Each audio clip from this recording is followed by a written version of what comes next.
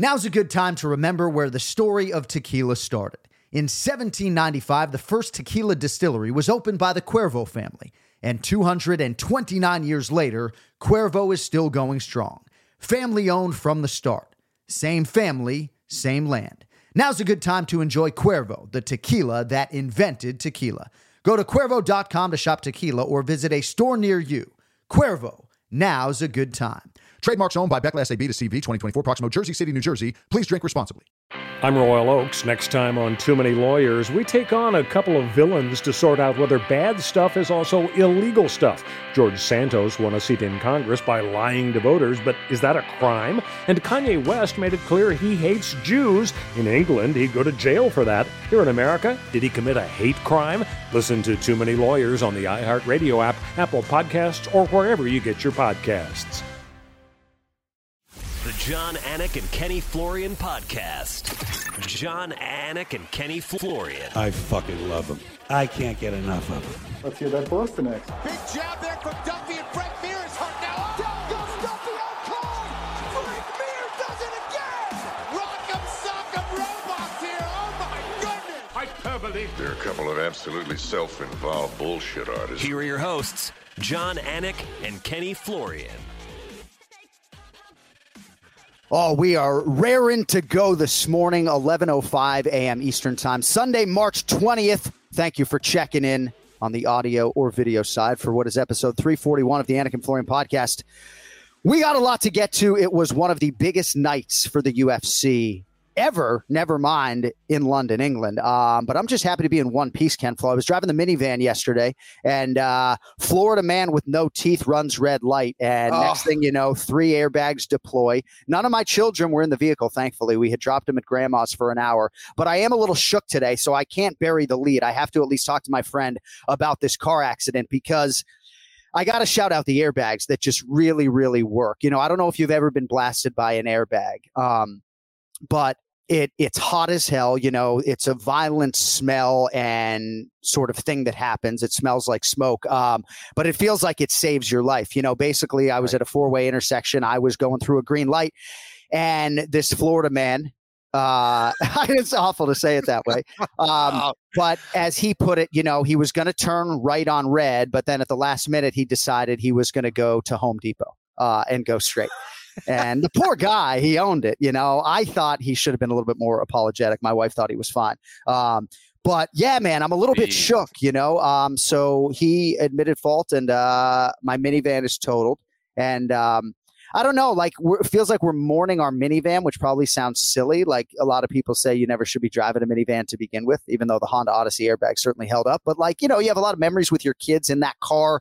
We've talked about on the air, my daughter engraved her name with a rock on the side of it when it was like a week old or new, I should say, you know, so like you have a lot of family memories in the car. But yeah, a little shook after what happened yesterday, you know? Wait, so you sent me the video. This is the first time I'm hearing the story, but you sent me the video. All like the whole inside of the car looked like balloons everywhere. Yeah. Where did he hit you? Did he hit you on your side? Like right on the driver's side. And I was driving. Yeah. So yeah, I'm fine. I mean, a little bruise on the arm and it was burned, but I'm fine. I mean, I'm fine. You know, I think just a little shook by the whole thing. And what's crazy about it is that I have an identical twin brother who had a mirror image car accident like this just 3 weeks ago. So literally, Flo, I'm approaching this 4-way intersection with like an abundance of caution to begin with because of what happened just a few weeks ago. So if you don't believe in the twin thing and the connection, perhaps this can be submitted as evidence, but just crazy. You know, a few weeks after picking him up on the side of the road, you know, his wife's coming to pick me up, minivan's totaled. But yeah, I mean, can't speak highly enough of the Honda and the airbags across the board. You know, came right into the car seats, but obviously there were no kids in the car seats. And we weren't going that fast, thankfully. I was able to see it and kind of like move off to the right at the last minute. But yeah, sort of going to get off the air and literally go try to find a motor vehicle for my kids because I'm going to Columbus in a few days. But wow. But that's neither here nor there. Glad you're okay, dude. That's the most important thing. And glad it wasn't one of your and your wife. Yeah. And you know, glad it wasn't one of Ken Flo's nicer cars down there. But the real lead today in headlines is Tommy fucking Aspinall. And certainly we could lead the dance with Paddy Pimblett or Arnold Allen, who might just be the best fighter out of this group when all is said and done. But Tom Aspinall is a bona fide heavyweight contender, Ken Flo. I don't much care for the number 11 next to his name. It might as well be a 4 as far as I'm concerned. Huge win for the heavyweight contender. And just want your thoughts on how he handled what was a very quick fight, the fight week, the pressure spot, and emerging as a true star, I think, after what happened last night. Huge win, tremendous performance against a guy who had a lot more experience than him. And when you factor in the fact that, we were unsure of how he was going to perform with all this pressure, fighting in London, 5-round main event, all eyes on him, all the lead up, which a lot of people don't realize is you do way more interviews, you do way more media when you're leading up to a main event and you're a part of it, right? So you get the same questions. It's very easy for that to become a lot bigger than it is, or for you to make it a lot bigger than it is, and to put a lot of pressure on yourself and your team, all that stuff. So the fact that he was able to respond like he did and to perform like he did is a great sign, because physically, technically, he had a tremendous amount of potential. And I think he realized that last night, looked phenomenal. And athletically, he's going to be a problem for everyone in that division. He moves so well for a big guy. Very athletic, very agile, how he's able to move in and move out. And that was exactly what he needed to do against Volkov, who is absolutely massive. He used his speed, his agility, got in, got out, mixed it all up. We saw the full gamut of his mixed martial arts arsenal, and just too much skill for Volkov. Awesome. So you picked Tom Aspinall to win. He was a slight underdog when we taped our show. We taped it 5 or 6 days before they actually fought. He closed as the betting favorite, but obviously you like the matchup for him. Certainly felt like he was closer to his fighting prime that he hasn't even arrived at, probably relative to Alexander Volkov, but huge win for Tom Aspinall. And I don't know what exactly you prove. I guess when I'm handicapping this fight, I'm thinking, man, unlike Curtis Blades, with all due respect, if Tom Aspinall gets Alexander Volkov down, I mean, he'll take your arm, he'll choke you out. I mean, the guy is a really good grappler, and we talk on this show so much about finishing instincts and submission offense. I am really encouraged by Tom Aspinall. He called for a fight with Tai Tuivasa, who is number 4 or number 3 in the world right now after beating Derek Lewis. It would seem to me that Aspinall is in line for another main event. They like to headline heavyweights a lot. Your thoughts on what lies ahead, the ceiling for Tom Aspinall, and whether or not you have an appetite for a next fight against Tai Bam Bam Tuivasa? Yeah, it sounds weird, right? But I would have liked to seen him go a little bit longer for his career, to get a little bit more experience. But either way, he looked phenomenal. He was just that much better than Volkov. Now, what is ahead for him? I don't know. I think he's ready for those, certainly the top 6 or 7 guys in the world. Absolutely. I think he's ready for that. I think he's one of the few guys, when you look at the top 3 or 4, as far as their athleticism, I think he can match a lot of what they bring. I'm not sure he brings the same kind of power, but he brings that same kind of agility. So I think he's ready. I think anyone in the top 6, I think makes a whole lot of sense for him. So if you're sending any welterweight in the world into the octagon to try to beat Kamaru Usman, I guess that you might send Khamzat Chimaev in there right now. Now, I could be wrong. If Tom Aspinall had gone 7 or 8 minutes with Alexander Volkov last night, to your point, been extended a little bit, showed himself in the striking realm against his toughest opponent to date, and then, took him down and submitted him, perhaps people think that the ceiling is even higher on Tom Aspinall. I would just submit to you that if I'm sending a heavyweight in there right now to beat Francis Ngannou, as I look at the top 7 or 8, and certainly Aspinall doesn't reside there, I'm not sure there's a heavyweight I'm sending in there over than Tom Aspinall right now. And you can call it recency bias. You can say, I just watched the Aspinall fight last night. Certainly Stipe is the first guy that comes to mind. The other guys ranked above him: Cyril Gane, Tai Tuivasa, Curtis Blades, Derek Lewis, Volkov, Rosenstrike, Dawkins, Marcin Tybura.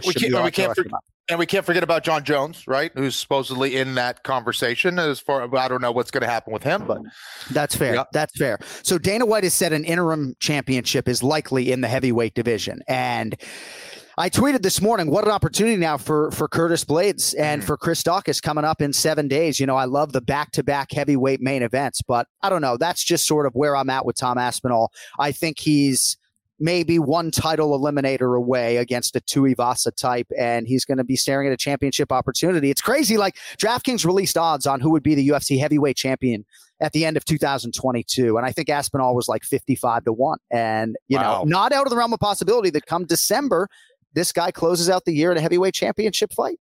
Interesting. Oh, listen, what about, the winner of Blades and Dawkins would be interesting as well. But yeah, I think he is, about one or two away, maybe one away from that conversation. I'm excited about this kid, and everyone in England should be excited about him. I think he showed, what we were all expecting. And Volkov is a guy who's not an easy guy to take out. And he's one of the guys that can go out there and submit someone like a Francis Ngannou. If he's able to put him on his back, I think he's good enough to use his submission skills. Striking wise, I don't think you want to trade with Ngannou, but on the ground, I think he could pose some serious problems for all those guys in the top 3 or 4. So Francis Ngannou just came out of surgery. We wish him all the best. He's going to end 2022 as the UFC undisputed heavyweight champion because he's not going to compete again this year, I would not think. But yeah, I think you're going to have an interim championship fight at some point in time. In terms of Aspinall's submission ability, I mean, is he the best offensive jiu-jitsu guy right now in that top 10? Is there somebody that I'm forgetting? I mean, he certainly has a nose for it. He's certainly active as far as his pursuit of these submission wins. But I don't know that there's anybody in that top 10 that is as much a submission threat as he is. I mean, Dawkins may be a Will Martinez Brazilian Jiu-Jitsu black belt, but he's not instinctually a submission guy on the ground the way, I mean, Tom Aspinall's a grappling coach. Right. And based on what we've seen, I think that's accurate, John. I think he's probably the best submission guy in the heavyweight division. I think he poses a lot of problems on the ground. We haven't seen too much of him on his back. I think he would still be probably pretty dangerous there in the heavyweight division, but he gets top position on a lot of these heavyweights, man. He's probably going to take you out with a sub. All right. Well, congratulations to Tommy Aspinall. I mean, can I call you Tommy? What a stud. What a performance. And it's amazing that after all the performances that preceded his, that he could actually somehow have topped them all, in my opinion, in a short amount of time. All hail Tom Aspinall here on a Sunday on the Anik and Florian podcast. How about the atmosphere, by the way, Ken Flo? Not a bad take there in London, England for fight fans. It was awesome, man. It was reminding me of when I was there calling fights and watching fights. And it's great to see an international event. It's been so – when's the last time we had an international event in the UFC? Well, with full fans, it had been a long time. Last event in London was Masvidal and Darren Till, which literally for a lot of people is like 2 or 3 children ago. It's crazy. So, it was great to see, man. The energy in the UK is always amazing when there's fights. And it reminded me of when you and I were over there, Nottingham and all the other the events that we called. But, just a special event, man, and great for the England fans. And what a night they had. I mean, a lot of great performances from the UK bunch, huh? Yeah, we will get to the next one. It was like 3 years of pent-up volume that the fans sort of let out at the O2. Very special night. All right. So, Firas Zahabi is a guy that a lot of people put on a pedestal as a coach and an MMA mind, and rightfully so. Obviously, he was your chief corner for your retirement fight against Jose Aldo in 2011. And he's been close with a couple fighters and maybe has had other guys who have underachieved recently and not reached the level that he thought they would get to.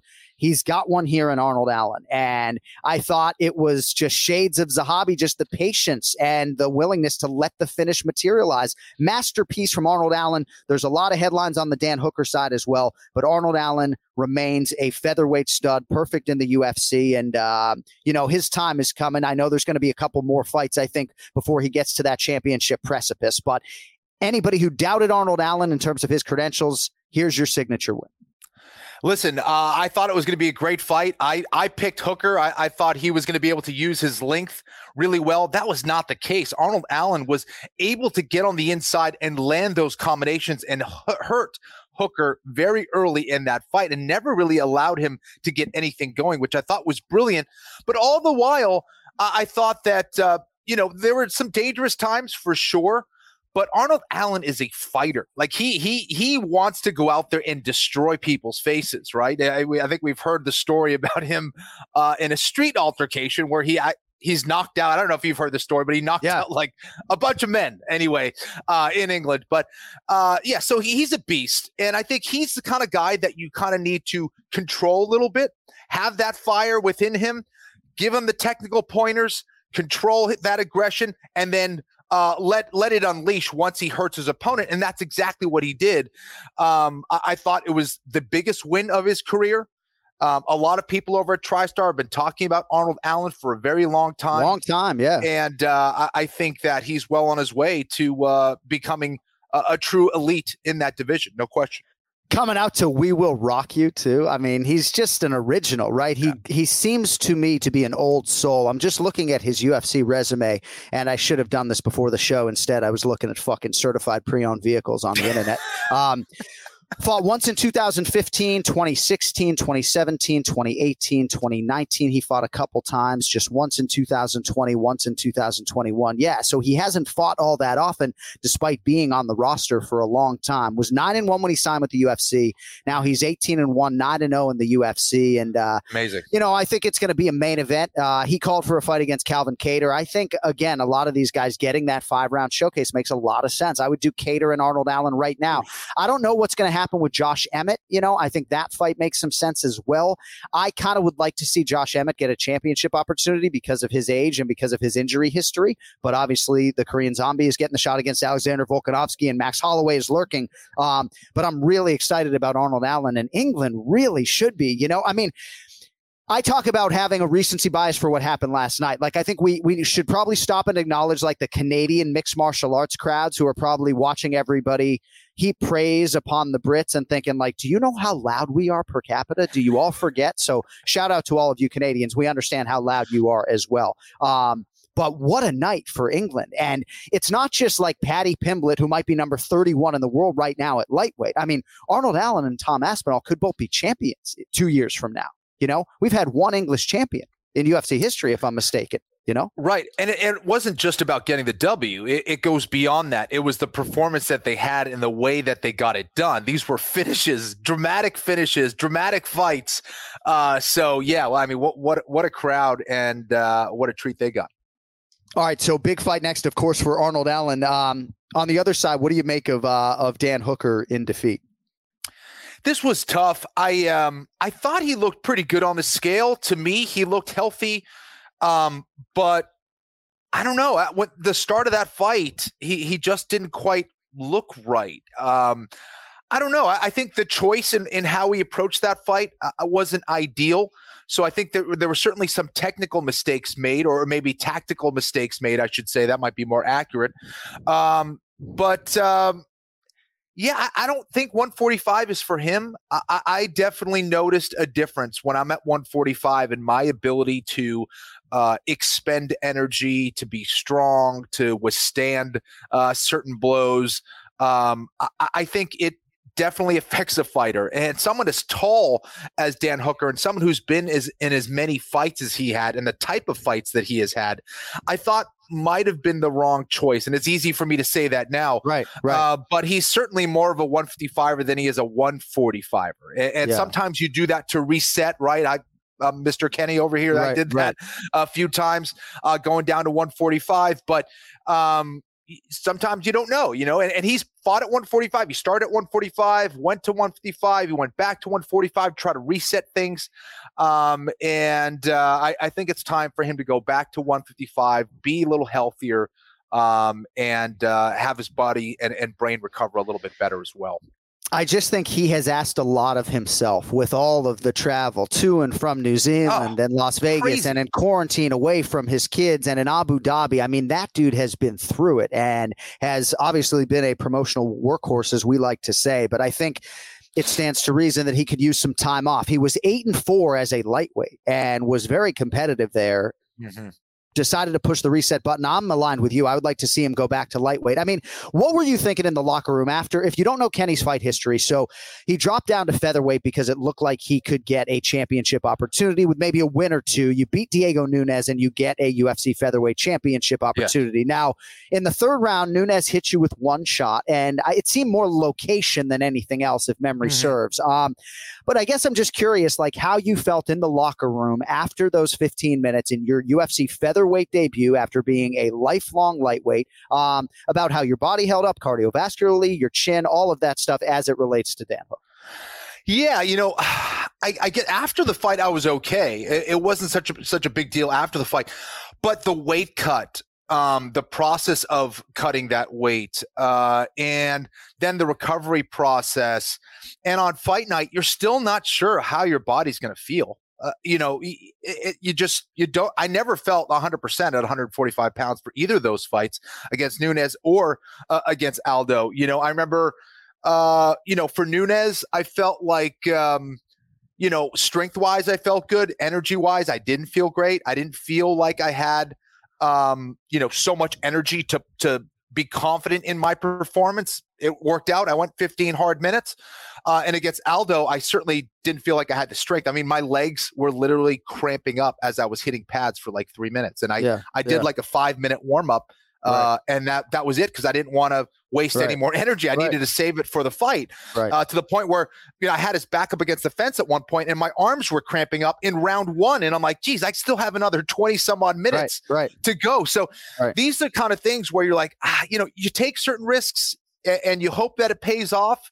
And it doesn't always work out in the fight game, unfortunately, on many different levels and all various forms of combat. You don't know what you don't know, and you try these things experimentally, hoping for the best. You make your calculations, but a lot of times it surprises you and doesn't go your way. So these are some of the things you only know just by doing. But I do think after this performance, Dan Hooker, his management, his coaches and team should say, hey, listen, let's get the best out of you. Let's get the best out of your physical years at this point. You've had a lot of fights. Let's do 155, maybe even 170. Shit, exactly. He's a tall dude. It's not like his frame can't handle it. I think it will take time for him to adjust, but say no more 145 for me. I don't know if you remember, I think called his UFC debut in Auckland, New Zealand in 2014. He's competed as high as heavyweight as an MMA and he started pro, off big guy. And he's got a big frame, and obviously he has history as a featherweight in the UFC prior to moving up to lightweight. So this was a return to the featherweight division for Dan Hooker. I guess you just have a lot of fans trying to sort of piece it together in their minds, and they look at the Felder fight, but really the Dustin Poirier fight for me, June of 2020. Those 25 minutes for Dan Hooker, there's a price to be paid. And he got hit with some absolute bombs. And I think there's something to be said that Arnold Allen just hits like an absolute truck, But Dustin Poirier is the most prolific knockout artist in UFC lightweight history. And Dan Hooker was able to go toe-to-toe to him with him largely for, portions of that fight. So it's just, and then, I don't know. No, John, I think these are all really important points that a professional fighter, a coach, a teammate, whatever needs to take into consideration, right? Because you got to look long term. With whatever you're doing, you have to look in the long term. Are the things that I'm doing now going to be worse off for me later or better off for me later? And of course, it's a brutal sport. You got to take all those things into consideration, but you do damage to your body when you're in those kind of fights. And I think it's going to get a lot of people even more over time to look for more efficient ways of getting the win. Some of these wars are just things that are going to happen no matter what, no matter how technical you are, all that stuff. But I think defensively, this sport has a lot of work to do and how they approach it and all that stuff. Because again, great, you got 3 awesome fights, but now you're on a 5 fight losing streak and you're getting cut by the organization. Like, was it worth it? I don't know. Right. No, it's going to be interesting to see where Dan Hooker goes from here. And I have so much respect for him as an athlete and a man and a father. And I don't know if he said anything after the fact, but I'll admit to feeling a little bit badly for him on Saturday evening here in South Florida. But Arnold Allen is the man, and I'm excited to see his next fight. Hope I get the chance to call it. All right.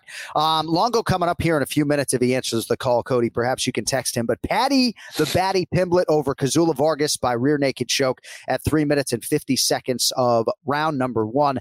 Beautiful hip toss, of course, the beginning of the end. And Pimblett's a grappler by and large. I mean, he has a lot of skills on the feet, a lot of flashy techniques, and I think he's a mixed martial artist by and large, but has a grappling background, was able to use it in a favorable matchup. Your thoughts on Pimblett maximizing the showcase largely against Vargas here in London?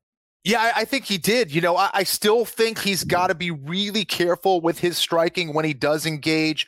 He gets that chin super high. That's still a habit that needs to be addressed. However, I think this was a great experience for him. He got hit. He got taken down. He was controlled for a little bit. He stayed very composed with all the pressure and all the eyes that were watching him. And he responded beautifully. He did a great job of getting back to his feet. And John, as you said, he took over once he hit that takedown. And we mentioned, he's working a lot with Coach Justin Flores out in San Diego, and that certainly paid off. Beautiful takedown, got that top position. I ended up taking the back quite easily and finished from there. I thought it was a beautiful performance. Once he got on top, it was super clean. And he just seems to me to be one of those guys that when the lights are shining bright, he shows up and he shows all of his skills. Yeah. He does. He has that star power. He has that charisma. He's a funny dude. He's a crazy guy. And he's put on some awesome performances, man. It just would seem to me, given the global nature of mixed martial arts, that the superstars aren't going to stop. And obviously we talk as broadcasters about trying to humanize the athletes and helping the promotion to build and create superstars. Think about how much this guy gives you to work with. I mean, obviously the skill set and the entertaining nature of his fights. But as Michael Bisping, I think, eloquently put it on the broadcast, from beginning, middle to end, his ability to promote a fight and say the right things, and then the actual fight itself, and then the ability to handle a microphone on the back end. Chips in the center of the table like everybody else on Paddy Pimblett. As far as his lightweight ceiling, again, at times, I think a lot of the fan base feels like they're looking at a featherweight contender, but he's going to fight at his natural weight class. He still has a weight cut to 55. And if you just listen to anything we said about Arnold Allen and Dan Hooker, largely this audience is going to promote Paddy staying at lightweight. But Charles Oliveira is the champion of this weight class right now, so I don't know. What do you think they will do with Pimblett promotionally right now? I mean, he ain't getting Jared Gordon, What do you think they're going to do with Paddy Pimblett? Take it slow. Take it slow. This is only his second fight in the UFC. Has a bunch of fights outside of the organization, which is great, but still has, some skill development. And he admitted it. He's like, listen, I'm going to be a world champion, but I'm not also, calling out, the guys in the top 10 just yet. So I think he's aware of that. And getting to that level takes time. Getting comfortable in the octagon takes time. Now, while he looks like he is, technically he's got some work to do with his striking, maybe with some of his grappling skills as well. Right. So I think that, getting better, getting more experienced as a striker is going to serve him well. Continuing to look outside of his base camp in Liverpool is going to be huge for him as far as working his wrestling, working with some of the best strikers in the world. Getting that knowledge and mentoring is going to be huge for him. And just doing it right. You have time. Everyone wants to rush people. Right. There's plenty of tough guys at 155. It's probably, one of the toughest divisions in the UFC probably since its inception, right? I mean, the skill level is going to be higher than anywhere else, in my opinion. 170 to 135 now is insane. Yeah. So take your time. Get the right fights. Have your manager get involved. Yeah. And I think that's going to be crucial for his development. And if he does that, we could see him fight for the belt. Absolutely. It's going to take some time. Anything coming from me would just be speculation, not even informed speculation. I don't know exactly what goes on in the matchmaker meetings on Tuesdays. I don't know exactly, despite how close I am to the company, like what promotionally they are thinking when it comes to Paddy Pimblett. Obviously, a methodical build, right, in trying to find stylistic challenges that are doable, but also that can improve him, right? Testing him in certain ways. Like even if you look at Israel Adesanya, Rob Wilkinson attempted like 15 takedowns against him in his UFC debut, eventually built to the main event against Brad Tavares. Maybe Paddy, if he can keep winning, get to a main event in 4 or 5 fights. Go ahead. Dude, absolutely. Like, again, look at the Charles Oliveira blueprint. He didn't come in and just start smashing guys straight away. And then when he was, experiencing that volatility early in his career, what did they do? They got him a bunch of, middle of the pack fighters for him to go out and get experience against. Now look at him. Look at how he was able to allow those skills to develop, and now he's an absolute savage. And I don't know if there's anyone out there right now that's going to take that belt. So slow your roll, take your time, get the right fights. Look at those kind of guys. Israel Adesanya, for Israel Adesanya, it was very quick, by the way. But for, you look at Oliveira, it was just this slow kind of cook all the way up into the championship, ceiling. Well, I just love the total package, right? Like I think a lot of people do. I could literally listen to these Liverpudlians talk all day. I mean, I feel like I need to switch from Man City to Liverpool FC. I should have just been aligned with my man Ken Flo all along. I know people think I'm a front runner for the Manchester City thing, and I couldn't even name 7 players at this point in time. But my younger brother became a big Man City fan, so I was just supporting the family and supporting the cause. I didn't know that, they were all Come on, lad. I know the Red Sox connection to Liverpool FC as well, Absolutely. So my initial thought was somebody like Jim Miller for Paddy Pimblett, and maybe that would be one or two fights down the line. Now, Cody Merrow's throwing out Paddy Pimblett versus Jalen Turner, and my inner monologue that will become out. No, Cody, no way right now. No. Tarantula. Jalen's tough, brah. Come on. I mean, not that every fight at 155 pounds is tough. All right. I would have liked to have seen more resistance from Kazula Vargas on the floor, if I'm being honest. Okay. If I'm being truly honest, right? Like Cody, you're a great producer. Just don't be a manager at this point. Okay. We need you to get a little more experience. Don't feed him to the tarantula. Come on. Right. Yeah. He's fucking ready, lads. Yeah. I really, my dear friend Joe Silva, I'm dying to know what direction he would go with Paddy Pimblett. Certainly ain't going to be Vince Pichel to fucking take him down and try to ruin his day. All right, plenty more on Paddy Pimblett coming up. Let's get to the Ray Longo Minute. It's now time for the Ray Longo Minute. I want you to punch a hole in his fucking chest. That's what I want. The Ray Longo Minute. Starring Ray Longo. The John Anik and Kenny Florian podcast.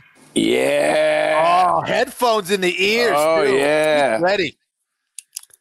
What's up, doing? Man? How about, it's great to see you, man. How about Matt the Steamroller Frivola for that kid? I think that's a great matchup. Yeah, that makes sense. That makes a lot of sense. Yeah, let's do it. I think that makes a lot of sense.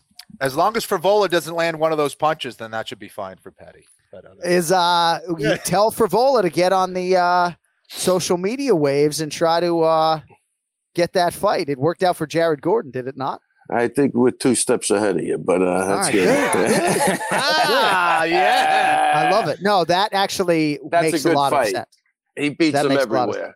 Well, right, and there you go. And again, but still, it's a guy that had a couple of losses. He just got a win. He's back in the win column. Definitely a fair matchup. Let's do it. There's a segment of the fan base, I don't know how big, that roots for guys like Conor McGregor and Paddy Pimblett and Ian Gary to fall on their face and lose, right? Even if a lot of it is confidence and not cockiness, right? I guess for me as a fan, last night I just want somebody as tough as Frivola and not to have the fight just, I don't know, the submission defense. I thought Vargas left a lot to be desired. Yeah, I think it's a good fight. First off, holy crap, man. The Brits had a great night, man. The energy and, that's when you have a home field advantage, that's what it's supposed to look like what those guys did. I mean, tough fights, sometimes wasn't going their way, everybody coming back. I mean, they worked off the energy of that crowd for sure. I mean, that was a great, great night, and you could just feel the energy. I think Bisbing's right, man. Something's different when you're fighting there. It's not it's not the normal crowd, So what a great night of fights, man. It's interesting as an American diehard MMA fan, right? Because I find myself having these thoughts, like even Aljamain Sterling competing in Jacksonville, Florida. I can't sit here and tell you he's going to have the crowd. I certainly expect he'll have the crowd, and I hope that he'll have the crowd. But what is it about the U.S.? Is it that we're so spread out? Is it that this sport is still in its relative infancy in the U.S., right? That, like, we don't have that nationalistic patriotism or support. And when we do, and we're booing Zhang Wei Li out of the arena, we get criticized for that too. So right.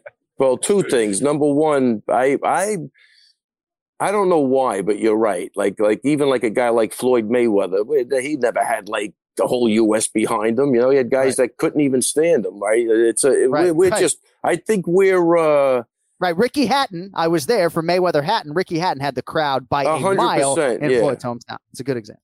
I think it's just the way, it's part of the way everybody views us, like an elitist bunch of snobs maybe, and then we kind of, I don't know, there's something going on there. I don't know what it is, but it is different, and you're 100% right. Well, like even today, sorry to interrupt you, which I rarely do, but even today, right? The filthy, dirty Americans are talking about themselves after the biggest night in British MMA history last night. That's it. So. But something, I think it's something along those lines. But wait, to get to your other point, Aljo will definitely have the crowd on his side. I guarantee you that. Yeah. Who are they going to root for?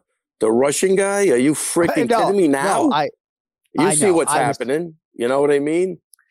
But I guess I'm sort of asking then, how would the crowd compare for Aljamain Sterling in New York versus Jacksonville? How well do his fans travel? I mean, he might have, 50 or 75 or a couple.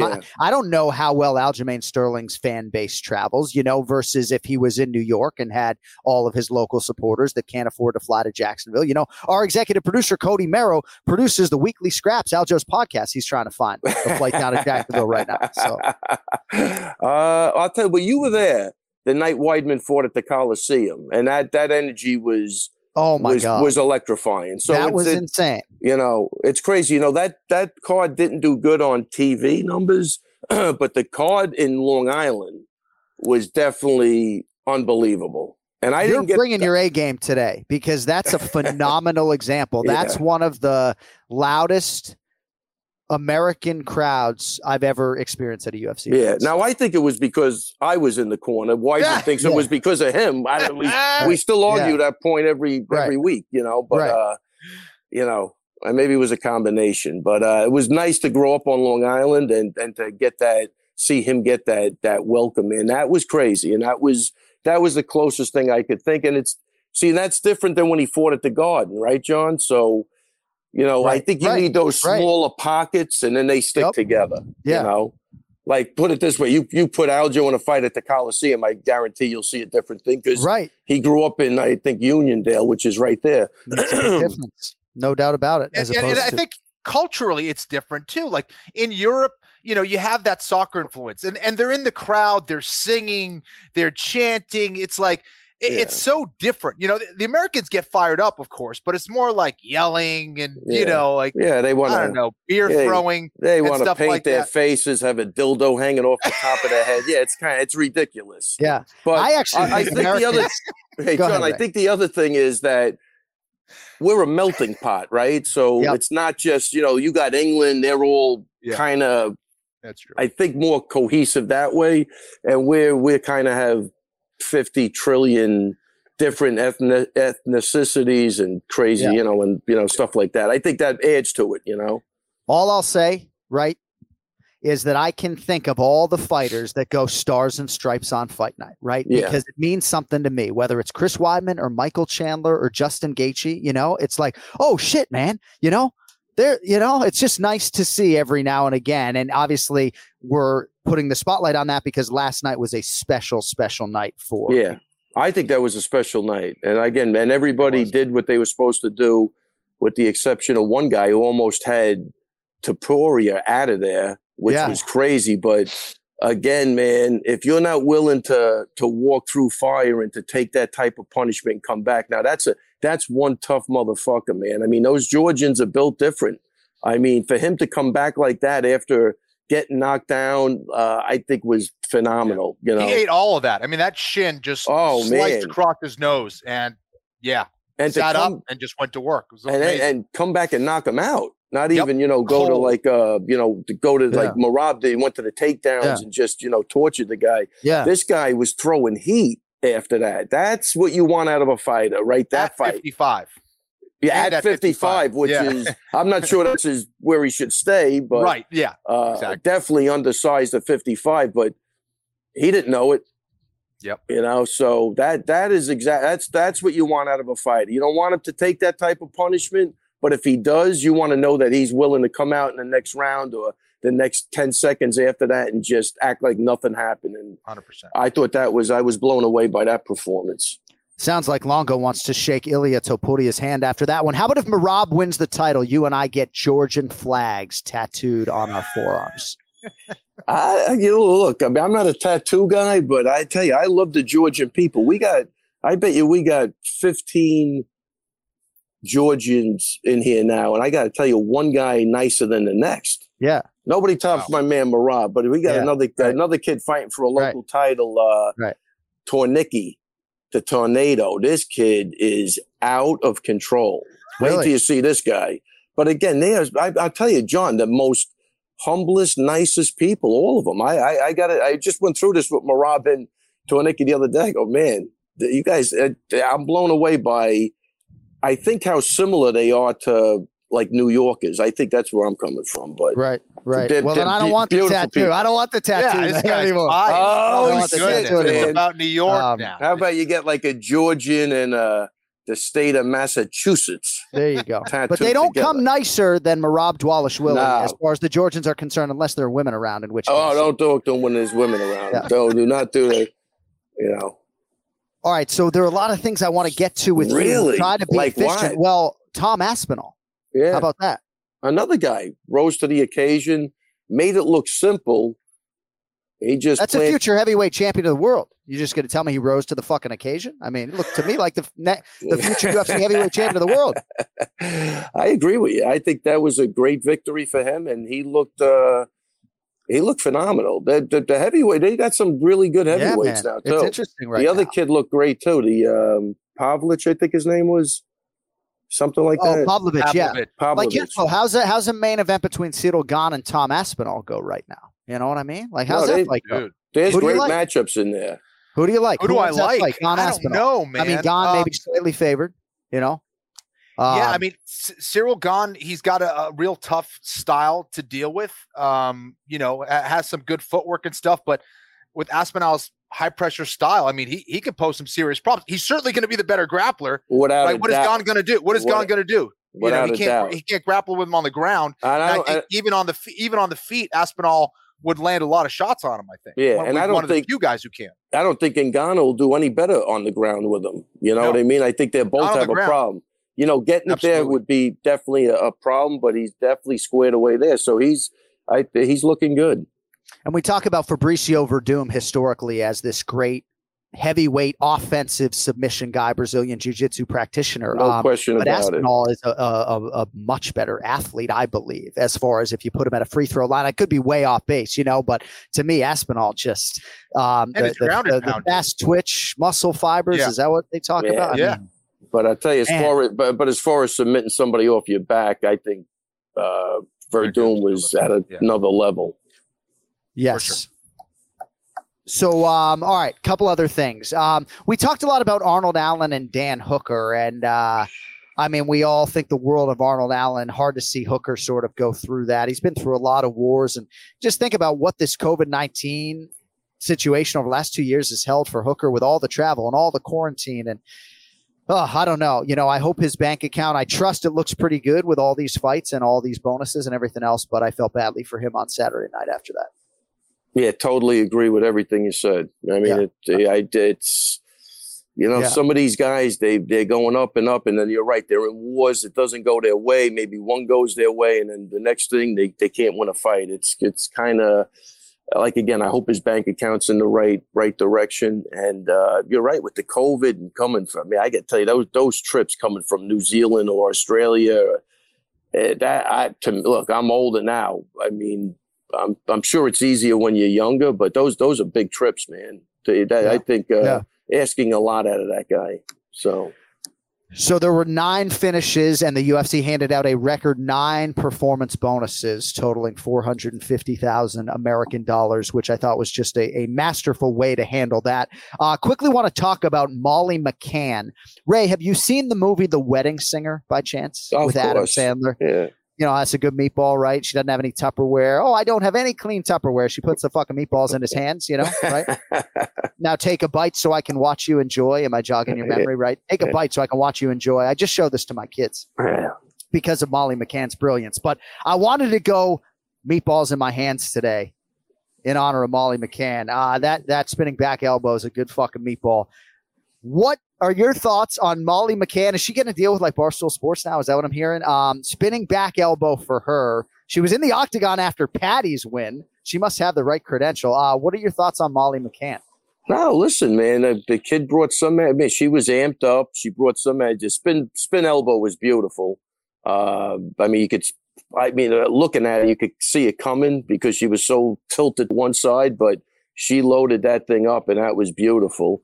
But yeah, just the camaraderie, that whole scene I love, the camaraderie of the stadium, the camaraderie of, Paddy and her that's those moments you take with you for the rest of your life. I think it's, and we all do, but I think that's great. Like we could, even when I'm saying Frivola against Paddy, it's not that I think the kid's great for the sport. You know what I mean? I'm not sold on him yet, but he's just, to watch that, again, the camaraderie between everybody was fantastic. It is. It's special. Yeah, it really is. It was great. It made me want to be English for a few minutes, and then I get back on my Stars and Stripes rant, and I'm proud to be an American. All right. And then you remembered when they were taxing your poor Boston bastards for the tea or whatever the hell they did. Those Boston Tea Party, right? Fucking English, man. They got us good, man. They got us, Kenny. Oh, my God. So we sit here 3 weeks out for Aljamain Sterling. So I remember talking to you going into the Corey Sandhagen fight. And if our listenership doesn't remember, that was a resounding win for Aljamain Sterling, I believe, at UFC 250 or whatever it was. Absolutely, and that set up the championship opportunity. It was one of the most anticipated fights of the year between two elite bantamweights, and it lasted a minute or less, right? Right. But you were very tight-lipped with us, as you often are, and I'm not, it's fine. Like in terms of how Aljo was like a few weeks out, right? You don't give us a lot, right? And he could be in an amazing place. He could be in a not so good place, and the neck could still be an issue. And I don't think, as a former broadcast journalist, that I'm going to be able to extract much out of Ray Longo here 3 weeks out from a championship rematch with Petr Yan that is highly anticipated. So do you have anything for us on Aljamain Sterling in terms of how he looks and, what his American fans can expect on April 9th? And I couldn't really hear you. What? Can you just go back to the beginning? No, seriously. No, listen. First off, I heard that, I don't know if this is true. You could confirm it because I heard you're cornering Jan. Is that true? No. No? No. I heard he asked you to corner I was him. like 10th on his list. No. Oh, okay. So he didn't even get to you yet. No, I would have said yes, though. All right, look, let's go over some basic stuff. So look, when I'm training people, it's a week-to-week basis. This is why I don't like even doing interviews, Kenny, right? Because then one week the guy looks great, then he tweaks his elbow. The next week you don't want to say, no, I'm not. And then you're a liar. You said he was good, then he had an injury. So I just learned to shut my mouth. But as of right now, he looks great. He had a great day yesterday. I think one of the things with the Sandhagen fight is, and this is my opinion, but I mean, I do talk to him sometimes about it. He thinks every fight's going to be easy, right? Like I'll just go in there, take him down, choke him out. So we got to get past that. I got another kid, Dylan Montello. He lost at Khabib show, but he's got a right hand. He's been knocking people out, but he fell in love with the right hand. You start forgetting about other stuff. So, that sometimes happens, right? So, but this time we are training for the long haul. And that's the way it's going down. He feels great. And that's it, man. I'm very excited for the fight. So Aljo's last loss came on short notice to Marlon Moraes in December, all the way back in 2017. I'm not going to ask you to compare these championship moments, but obviously you were sort of holding the belt reluctantly there with Aljo after he beat Petr Yan unceremoniously that first time around. I don't know if you'll be teared up, but I'd imagine if he breaks through and wins this one, this has got to feel as big because people are putting Petr Yan in these historical conversations looking like a guy who might be one of the greatest bantamweights of all time, and yet you have the undisputed champion that looked like he was on that type of trajectory until Jan dominated major portions of that fight late. Yeah. Look, he wins that fight, I'm retiring. That's it. Right. He wins that because I'll tell you, he's got what people look. I say anybody that's moved around with Aljo, that's trained with him, they know he's a different cat. You know, we got to bring that guy into the octagon, and he will win the fight. He's got a lot of tools, man, that still haven't surfaced. That I just hope come out at the right time, and we'll have a great night. All right, last thing before I let you go, I just wanted to tell you that Cody updated the design on those wayward Ray Longo Fight Team sweatshirts. It now says Team Sarah Longo. So, oh wow, yeah, that's a little better. So, well, I didn't know. I mean, are we supposed to go Longo Weidman MMA, Team Sarah Longo? Who the hell knows? Who knows? We just know we're not supposed to go. You know when you don't know something, Kenny, you ask a question. Though. You don't just go ahead and fucking start printing shit. I mean, I don't know, Kenny. Is it me? Oh, you ask a question. What is it? You're not wrong. Yeah. Why did Ally quit I thought he was almost choking himself. He was like, yeah. Did you just try to choke yourself out? What shirt does Sarah wear? Can we send him something? Right. So it's amazing, though, how Iaquinta and Frivola, it's like we couldn't keep the Ray Longo Fight Team sweatshirts on the shelves, right? Because all of his students are buying out all the merchandise, you know. Save some for the fans, AnikFlorianPodcast.com. Oh, my promo code AF10. But this was Kenny, like all Cody. No. You'll go to your cremation chamber blaming me for this. It was all Cody. I had nothing to do with it. You're getting buried or cremated? Cremated. That's a good, everybody's getting cremated lately. I don't know which way I'm going. Well, here's the thing. Whenever that happens, John, the T-shirt sales are just going to go through the roof. And we get it all because Ray's gone. He's out of here. We get all the profits, right? Man, this is unbelievable. This is you got to look ahead, Ray. Atrocious, I tell you. And he's going to retire on April 10th. So, all right. Looking forward to that too, because I can't take much more. Because we're having a good time. I have never asked this question in my life of anybody else because I don't love the question, right? Yeah. But because we're here and I want to let you go on a high note, right? Yeah. Oh, a high note. Ken Flo, me and Cody. Yeah. Ken Flo, me and Cody. You have to marry one of us, kill one of us. God. Yeah.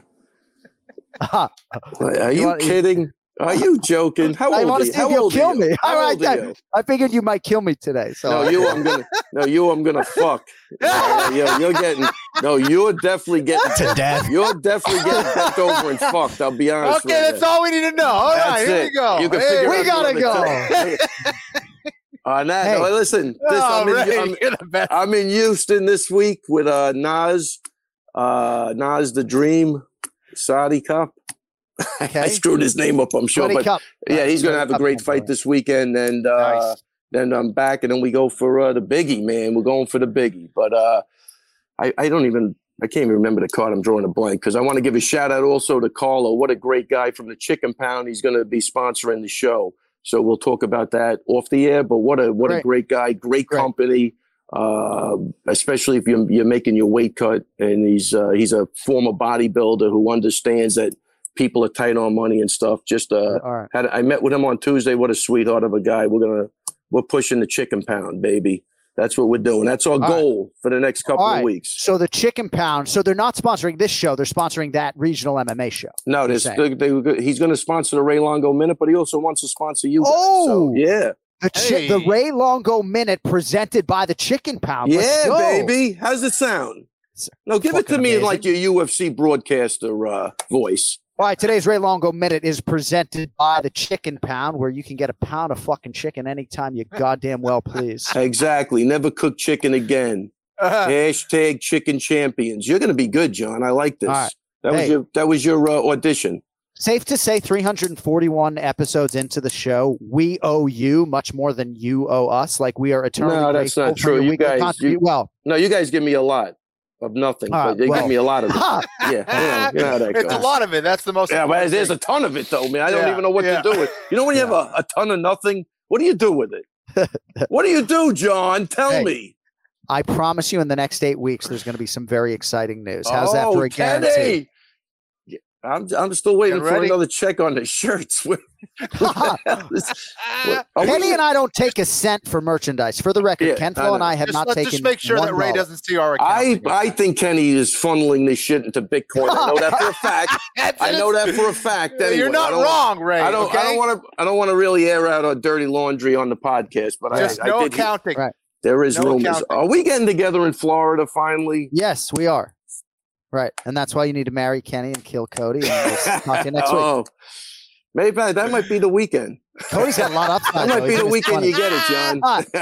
We're good. We'll actually be closed on that weekend. So. Hey, we'll talk to you next I told Sunday, John he should be working on his grappling skills. All right, Ray.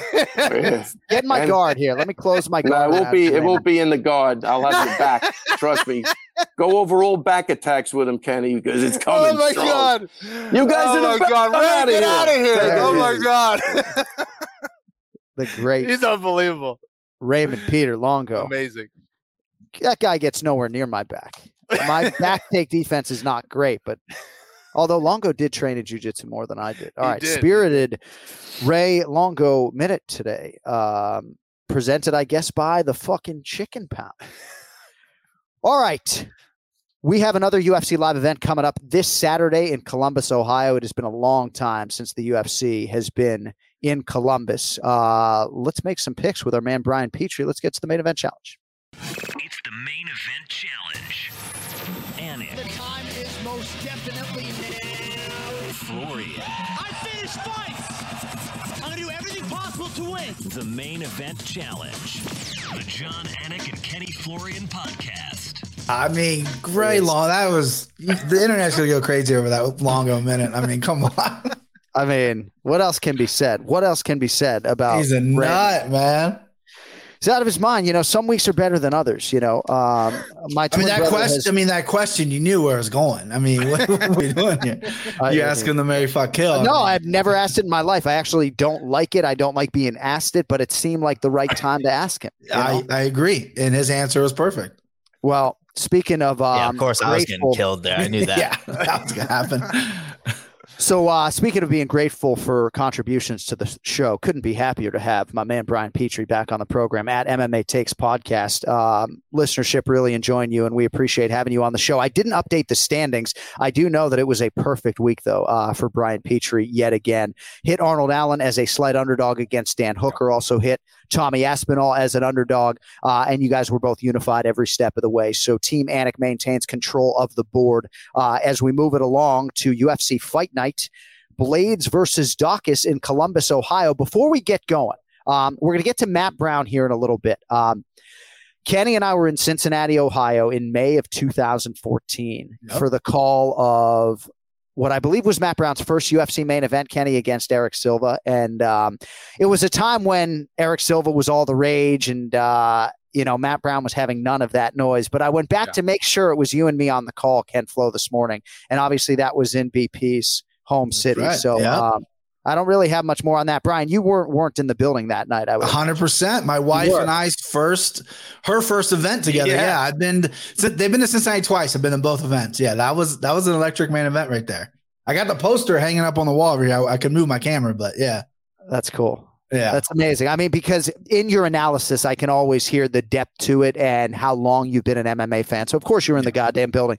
And every time I I do get emotional as I get older. And when I hear some of those old calls with me and Ken Flo. I just rewatched it too. I mean, you guys, no disrespect to Felder, Bisping, DC, they're all great. But you and Kenny together is special, man. It really, truly. I'm not just standing next to him sitting here. You guys were awesome. The passion out of Kenny's voice. I mean, the clip you guys show it or play at the beginning, Rock'em Sock'em Robots. I mean, that gives me goosebumps every fucking time. I love it. Well, thanks. I wasn't even going to speak about our ability, which I think is average collectively. No, but exactly. I found myself just being like, I really hope there's a day where we can call a high-profile sporting event together again. I can't do the robot fights. I'm not qualified. We can do some sort of live event. And Cody, I will get to the pronunciation of the week on the back end, rest assured. And give you a chance to puff out your chest on a guy's name who I can't even pronounce. But let us make some selections today. I think we have 4 fights to pick, if I'm not mistaken, maybe 5. But we'll start with the heavyweights, who will be in the spotlight, of course, in the main event. Ilir Latifi, minus 145, Alexei Oleinik, plus 125. A little backdrop for you men quickly. Latifi coming off a split decision win over Tanner Bozier. That was last June. He is 1-1 since returning to heavyweight. Oleinik pulled out of a fight with Greg Hardy in January. He has lost 3 in a row, all in pursuit of what would be a 60th professional MMA win. Remarkable career. Could be coming to an end this weekend, Bri. He is 44 years of age, yet still in a close fight on the number here. He's just plus 125. Your thoughts on the ageless? I don't know if he's ageless. I mean, he's pretty slow. Alexei Oleinik, your thoughts on him here against the backyard shed, Ilir Latifi? I want to come original. I hate when all the cappers are like, this line is, but I love this line. I feel like I'm Robin from Vegas here. I am heavy on Latifi. Listen, I know we don't do locks in our picks, but if I could lock this man up, I would. Like, I think this is a complete bad matchup for Oleinik. Latifi should be 2-0 at heavy. Let's not forget that Derek Lewis fight. I don't know what the fuck was going on with that. I had Latifi win that fight. Very close fight with Bozier. Obviously a prospect at heavyweight as well. And then Latifi's 38 years old, but he trains at All Stars, one of the best gyms in Europe right now, right? And I've been following MMA long enough to know that these old wrestlers, they don't want to give up the gym to these young bucks. Chimaev's in there strutting around. It's kind of like with DC and AKA, all these young Dagestani guys are coming over. DC's like, hey, I'm the captain of the ship. I feel like Latifi's going to look best ever with all these guys coming over from All-Stars right now. And he's a pure wrestler at heart. Then you got Alexei Oleinik. I mean, this guy eats fucking nails for breakfast. He's apparently the strongest man alive. You know what I mean? Father Time is undefeated for a reason, though. He's 44 years old. He's never been the fleet of foot.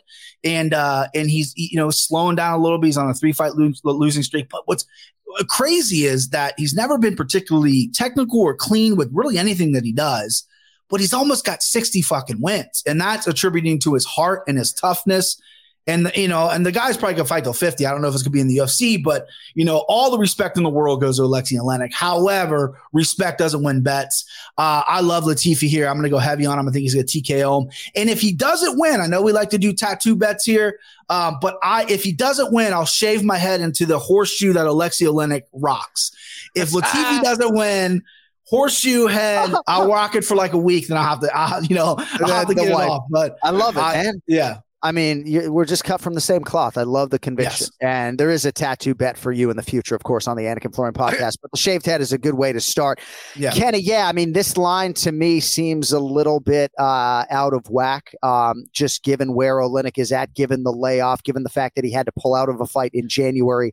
And I also think that Brian hit on an important point when it comes to sort of the level of the room and Latifi being inspired by Khamzat Chimaev and what he has sort of brought to that gym and that room. I still think Latifi potentially can make a run. I'm not sure Oleinik has one in him. That being said, pretty close fight on paper, Ken Flo. How do you see it playing out? Yeah, Brian killed the breakdown. And also the shirt. Can we talk about the shirt? The Ultimate Warrior shirt? Yeah. One of my favorite wrestlers of all time. What? My childhood heroes. What? Yeah. Amazing. Listen, man, I think that's spot on. I think that Ilir Latifi's ability to keep it on the feet will be the difference. I think his short and stocky stature will also help him, should help him to prevent Alexei Oleinik from taking the fight to the mat. Now, Oleinik will probably still try that, Ezekiel choke from the top position if he's able to get into that clinch position, but it's going to be difficult to do against Latifi, I think. I think Latifi hits way harder. Oleinik still hasn't quite developed his striking to the level where I think it's a threat. Tends to shoot in from a little bit too far away. So, this is a great fight for Latifi. Based on Brian's breakdown and prediction, I think that line is going to change with the quickness. So get in on Latifi. All right, we'll see where it closes right now. Minus 145 at DraftKings Sportsbook. All right, pick 'em fight at welterweight. Matt Brown, minus 110. Brian Barberina, also minus 110. As you guys know, this fight got delayed from its initial booking in December. Brown tested positive for COVID-19. He's 41 years old, but still productive, dating to his last fight, a knockout of Diego Lima. And as we mentioned, here in his home state, the great state of Ohio, Brian Petrie for the first time since May of 2014. Your thoughts on Matt Brown here against Barberina in a pick'em? These two guys are made for each other. I mean, hopefully they split a can of dip after the fight, and they're just buddies. It's like they're the same guy. You know, Matt Brown, Ohio's own. You know, I believe he's Xenia, Ohio, but he lives in Columbus. You know, it's about an hour and a half away from Cincinnati. I've been in the same room as Matt Brown many years ago. He's come down and trained with Rich H. Franklin. You know, that's a story from another time. So I've been around him a little bit. You know, and fighting in your hometown can be a blessing and curse. He blew the roof off Cincinnati. He called Cincinnati Columbus. I don't even remember that. He's like, "What's up, Columbus, Cincinnati?" It's very, very funny. But he actually blew the roof off of a really competitive Eric Silva fight. But since, you know, he's 41, he had a brief retirement. Since he's come out, he's 2-2 after that little brief retirement. Both wins by stoppage. But, you know, his chin is wavering a little bit. He used to be the real tough, bite your mouthpiece kind of guy. You could hurt him to the body. You couldn't hurt him to the head. Now he's starting to get wobble a little bit. The Diego Lima fight, his last round, he got, you know, rough first round, came back the second round. You know, but, you know, 41's impressive. You know, seems motivated. And enter Brian Barberena, who also had some really bad injuries. He didn't really take as much time off as I think he should have. He had a real, like, intestinal thing.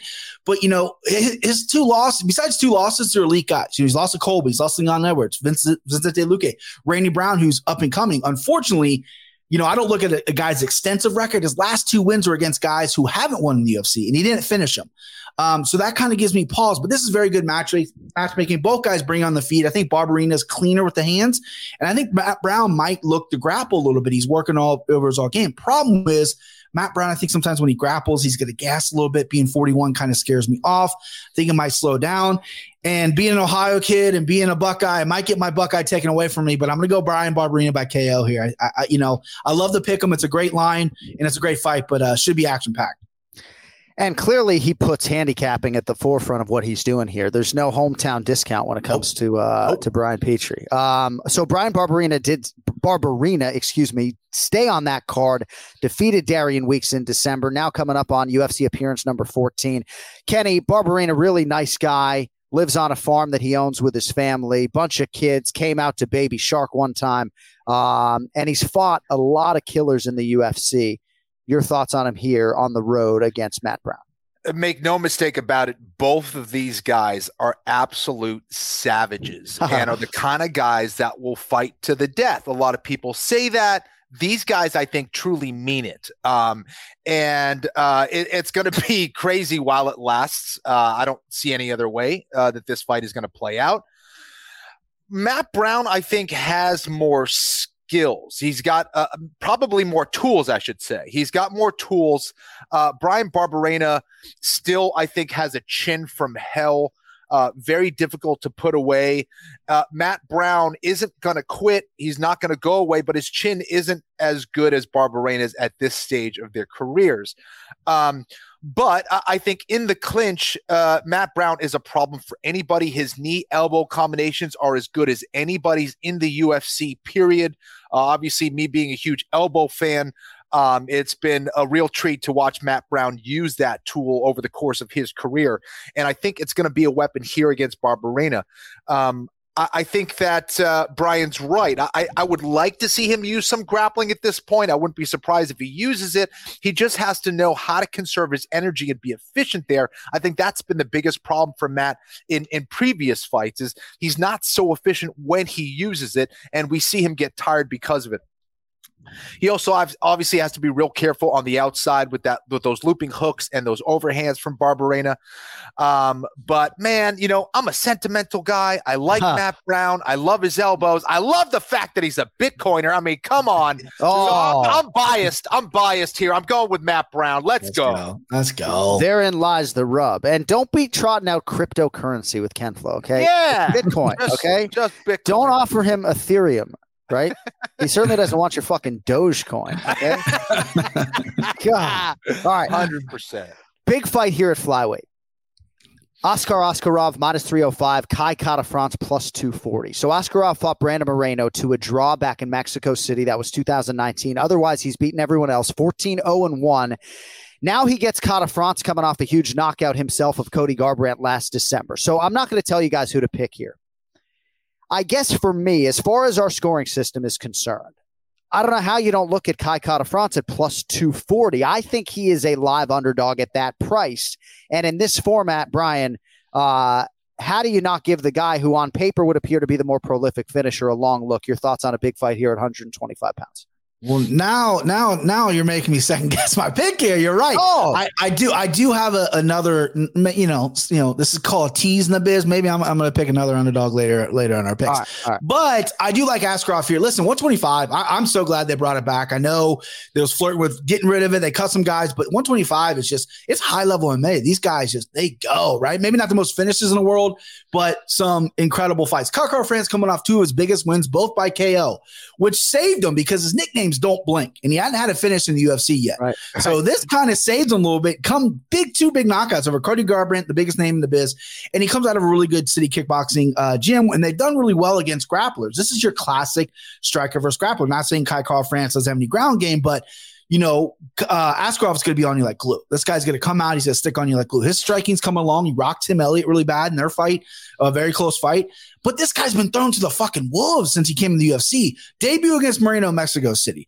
Then he's got Tim Elliott, Pantoja, Joe B. And, besides Tim Elliott, he's making this look relatively not easy, but no one can stop that style. I've never seen Joe B get held down that way and out grappled by a guy like Askarov. It's kind of a different little thing here, And the thing that Askarov, he's not getting a lot of love because I think there's a little bit of a Russian fatigue. There's so many Russian guys now. They're so good. Everyone's like, oh, another Russian. So Askarov's not getting love. I think this guy should be fighting for a title. I thought maybe, I know with going down with what's going on at 125 Moreno Figueroa, it's kind of up in the air, but I think Askarov's ready. He's prime. And the one thing that he gets knocked on is maybe being boring. All his wins before the UFC were finishes. All his fights in the UFC are not finishes, but he has been thrown to the wolves. I completely agree with John. There's a lot of value boys out there who are going to be loving Kai Kara France at this number. I'm just not going to be one of them. I wish I could say Akrov can get a submission here and really put shine on his name because I think he's that good, but I see it being a decision. I think Kai Kara France being just pretty durable. I love that term value boys. I don't know if there's a negative connotation there with the value boys, but I like it. All right, Kemflo, what do you think about Kara France and his chances here against the undefeated Oskar Askarov? I think there is value in that he has the ability to knock out anyone in that division. I love the way that he moves. I love the way he puts together his combinations. I think he's riding high on confidence right now and can win this fight. Now, stylistically, though, this is a tough fight for him. I mean, who wants to go out there and fight Askar Askarov right now? A guy who knows how to get to the clinch. He lands some good shots from the outside. And once he gets a hold of you, it's very difficult to get him off of you, whether he's in the clinch standing or once he gets that top position. He is a major problem. He can wrestle his ass off. He knows how to control you. He knows how to integrate his ground and pound. And it tends to just wear on you round after round, like we've seen so many of these Russian wrestler-based fighters. So I think it's a tough matchup for Kai Kara France. I think that, he's going to have that striking advantage throughout this fight. But when you're used to striking and you're in a grappling fight and you have to wrestle your ass off round after round, your striking tends to dwindle. You don't have that same energy, all that stuff. So because of that, I don't love this matchup for him. I do think there's value on Kai Kara France, but let's go with Askarov as well. All right, co-main event, fellas. Alexa Grasso minus 210, Joanne Wood plus 175. So Grasso 2-0 here, Bryce, since moving up to the flyweight division. JoJo on the other side needs a win. She has dropped 2 in a row. She was actually supposed to face Alexa Grasso last November. Grasso was eventually replaced by Tyla Santos, who went on to submit Joanne Wood. And if JoJo is going to fight for the belt, absolutely has to have this one. She is not favored to get it done. Brian Petrie, your thoughts on the co-main? This is tough for me because I always ride with Joanne because from the Ultimate Fighter, she has that adorable Scottish voice and she seems like the sweetest person in the world, but then she switches on the cage. She can be a killer in there. And Grasso's someone who, she lost her debut against Felice Herring. She lost to Tatu Suarez. And I'm like, I don't know about this girl, right?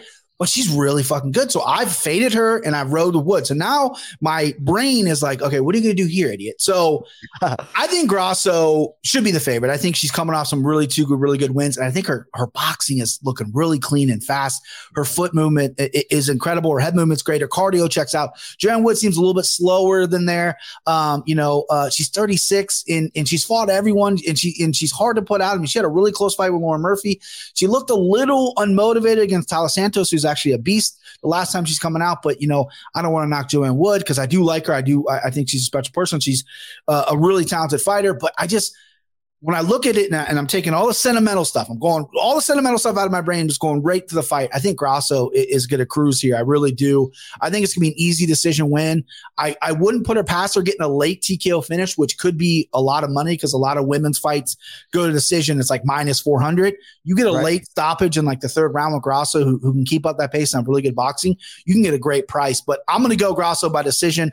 I just think she's too fast and cleaner everywhere. Beautifully done, as usual. Alexa Grasso, minus 210. Joanne Wood, I should say, plus 175. Ken Flo, your thoughts?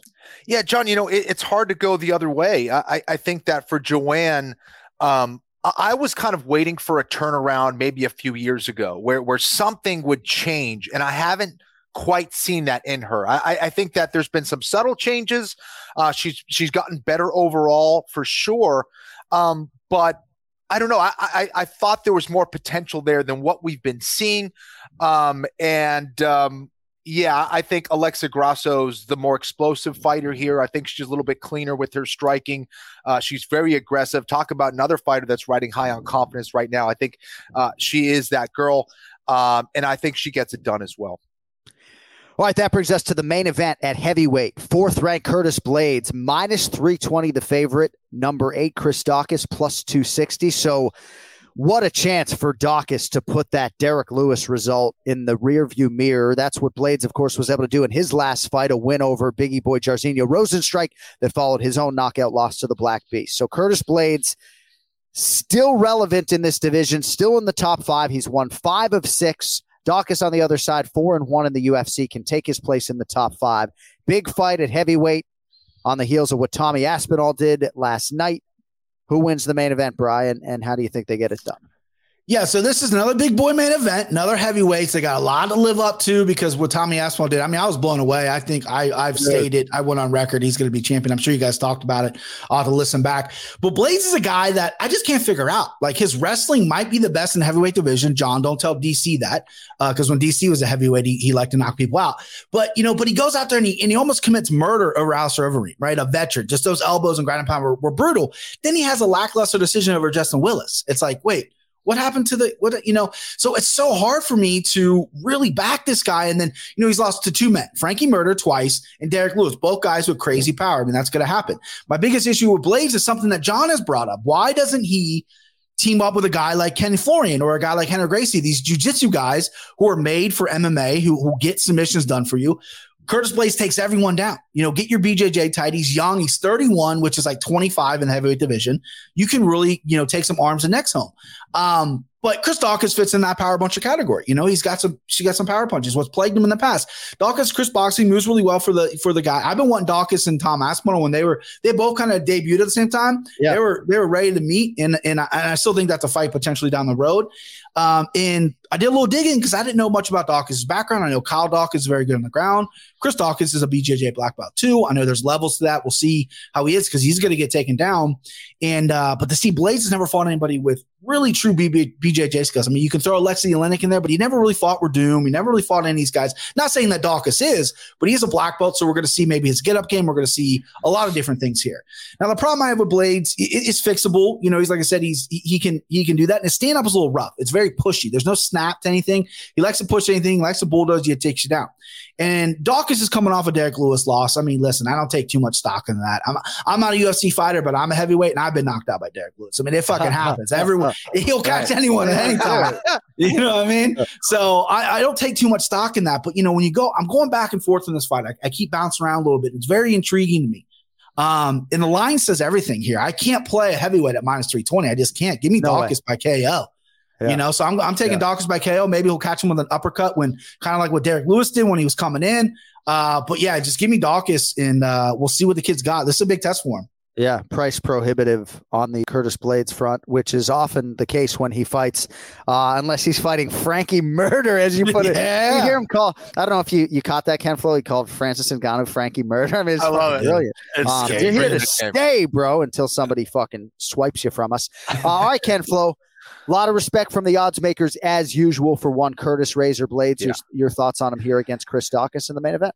Yeah, listen, I agree. I think, based on the line, I think Dawkins is very intriguing here. I was hoping to try to steal that one from Brian here. But, yeah, I think he's got a good shot.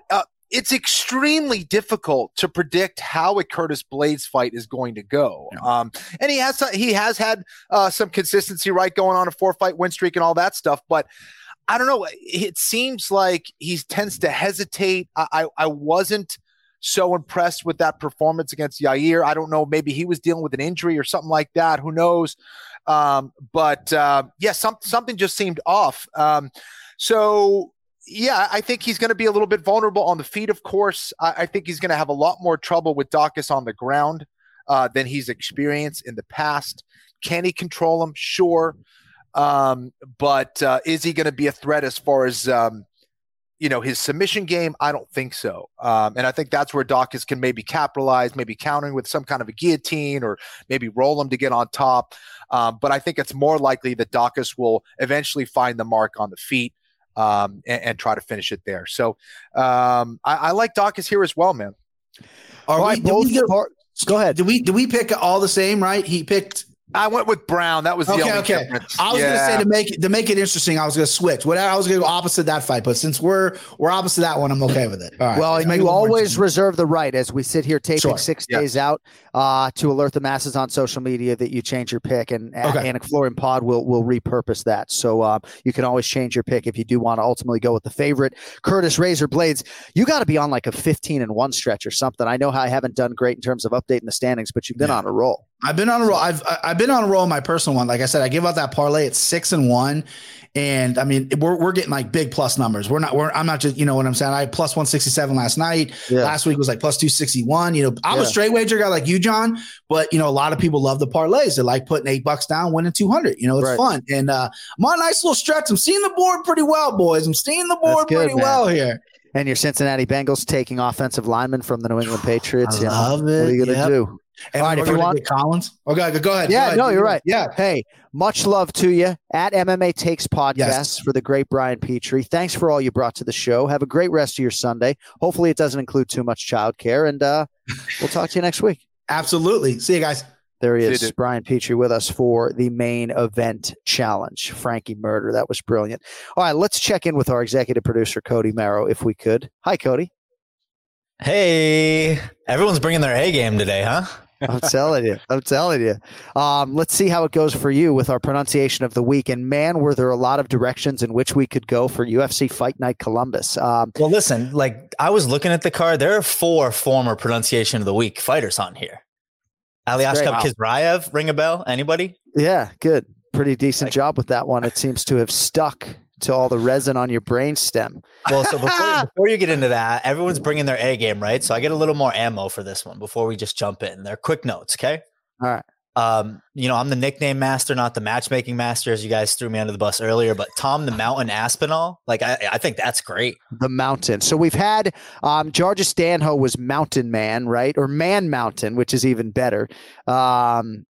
Yeah, I like the Mountain Lion. And what about Dockford against Volkov, who is way bigger? But it works two ways because it's Aspinall, like the mountain. Oh, the mountain from Game of Thrones. I didn't get you're right. So yeah, so it has a lot of tie-ins. Yeah, so I didn't get the Aspen, like the resort tie-in. Yeah. So number two thing I had, Paul Krieg's daughter. Did you know her name is Maya after Demi and Maya? No way. Really? That's amazing. Shout out to Paul Craig, by the way, huh? Craig. Yeah, great win. Incredible. Another great win. Mohamed Mokaev. I don't know if you guys knew. 23-0 amateur record. He wants to beat John Jones' record. He has 780 or so days to do it. At flyweight division, I think it's wide open for him to do that. Wow. Kenny, your hat, PFL Challenger Series has a former UFC fighter headlining this Friday, Bevon Lewis. Yes. And then if you're, in the Miami, Florida, Dade County area and you have a Jeep, connection, hit up John Grand Wagoneer.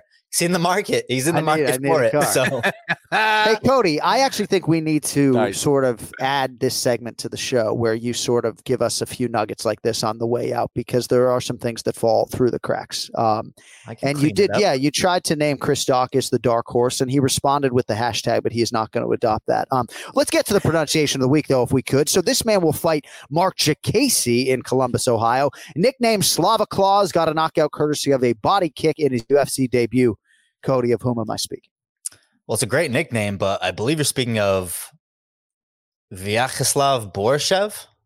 It's not Vyacheslav. I don't believe so, unless I'm going to be doing some revoicing at the end of the podcast here. But let's hear him say it. Vyacheslav Borshov. Vyacheslav Borshov. Wow. Vyacheslav Borshov. Is that what you're hearing, Ken Flo? Vyacheslav Borshov. So I appreciate the effort on the no, that was good. Yeah, I like that. Yeah. That was nice. He wasn't even bar mitzvahed, that Cody, and he can still but the last name weigh-in show, I'd pass. Yeah, it's so the surname is spelled Borchev, but it's pronounced Borshov. So we'll see if the producers request a revoice, but my phonetics say Vyacheslav Borshov. Man, this is going to be a tough one this weekend. And that's actually a tricky one because Jacasey and Vyacheslav Borshov together, even though Jacasey is now committed to memory, it does start with a D, but a J sound. So, Dana Batgari, right. Isn't it David Dvorak, not David Dvorak? I think I went David. Come on, man. I'm just saying. David? No David. You gave me Barbarino once before because it's a Barbarena, This is a tough card, John. Good luck to you this weekend. And even Luis Saldana. It's not Saldana. And shout out to all the guys we didn't get to. Paul Craig and Jack Shore and all the big winners from UFC London. What a main card and what an event start to finish for the MMA leader. It, of course, continues this weekend. It is UFC Fight Night Blades versus Dawkins, Columbus, Ohio, Nationwide Arena, wall-to-wall on ESPN. You don't need the application. That ESPN Plus thing. It is on ESPN if you still have linear cable. AnikFlorianPodcast.com for your merchandise. If you want the One More Sleep merch, it is at millions.co. And don't forget your jiu-jitsu essentials. Cannot recommend it enough at KennyFlorianMartialArts.com. Thank you to our guests, Ray Longo, Brian Petrie. Our producer is Cody Merrill. We will talk to you next week. We'll see if Chris Dawkins can live up to the Dark Horse moniker and come through as an underdog against Curtis Blades. And then, of course, UFC 273 beckons in a couple weeks. Thanks for listening and for watching. Tell your friends. We'll talk to you in less than a week. Until then, go later.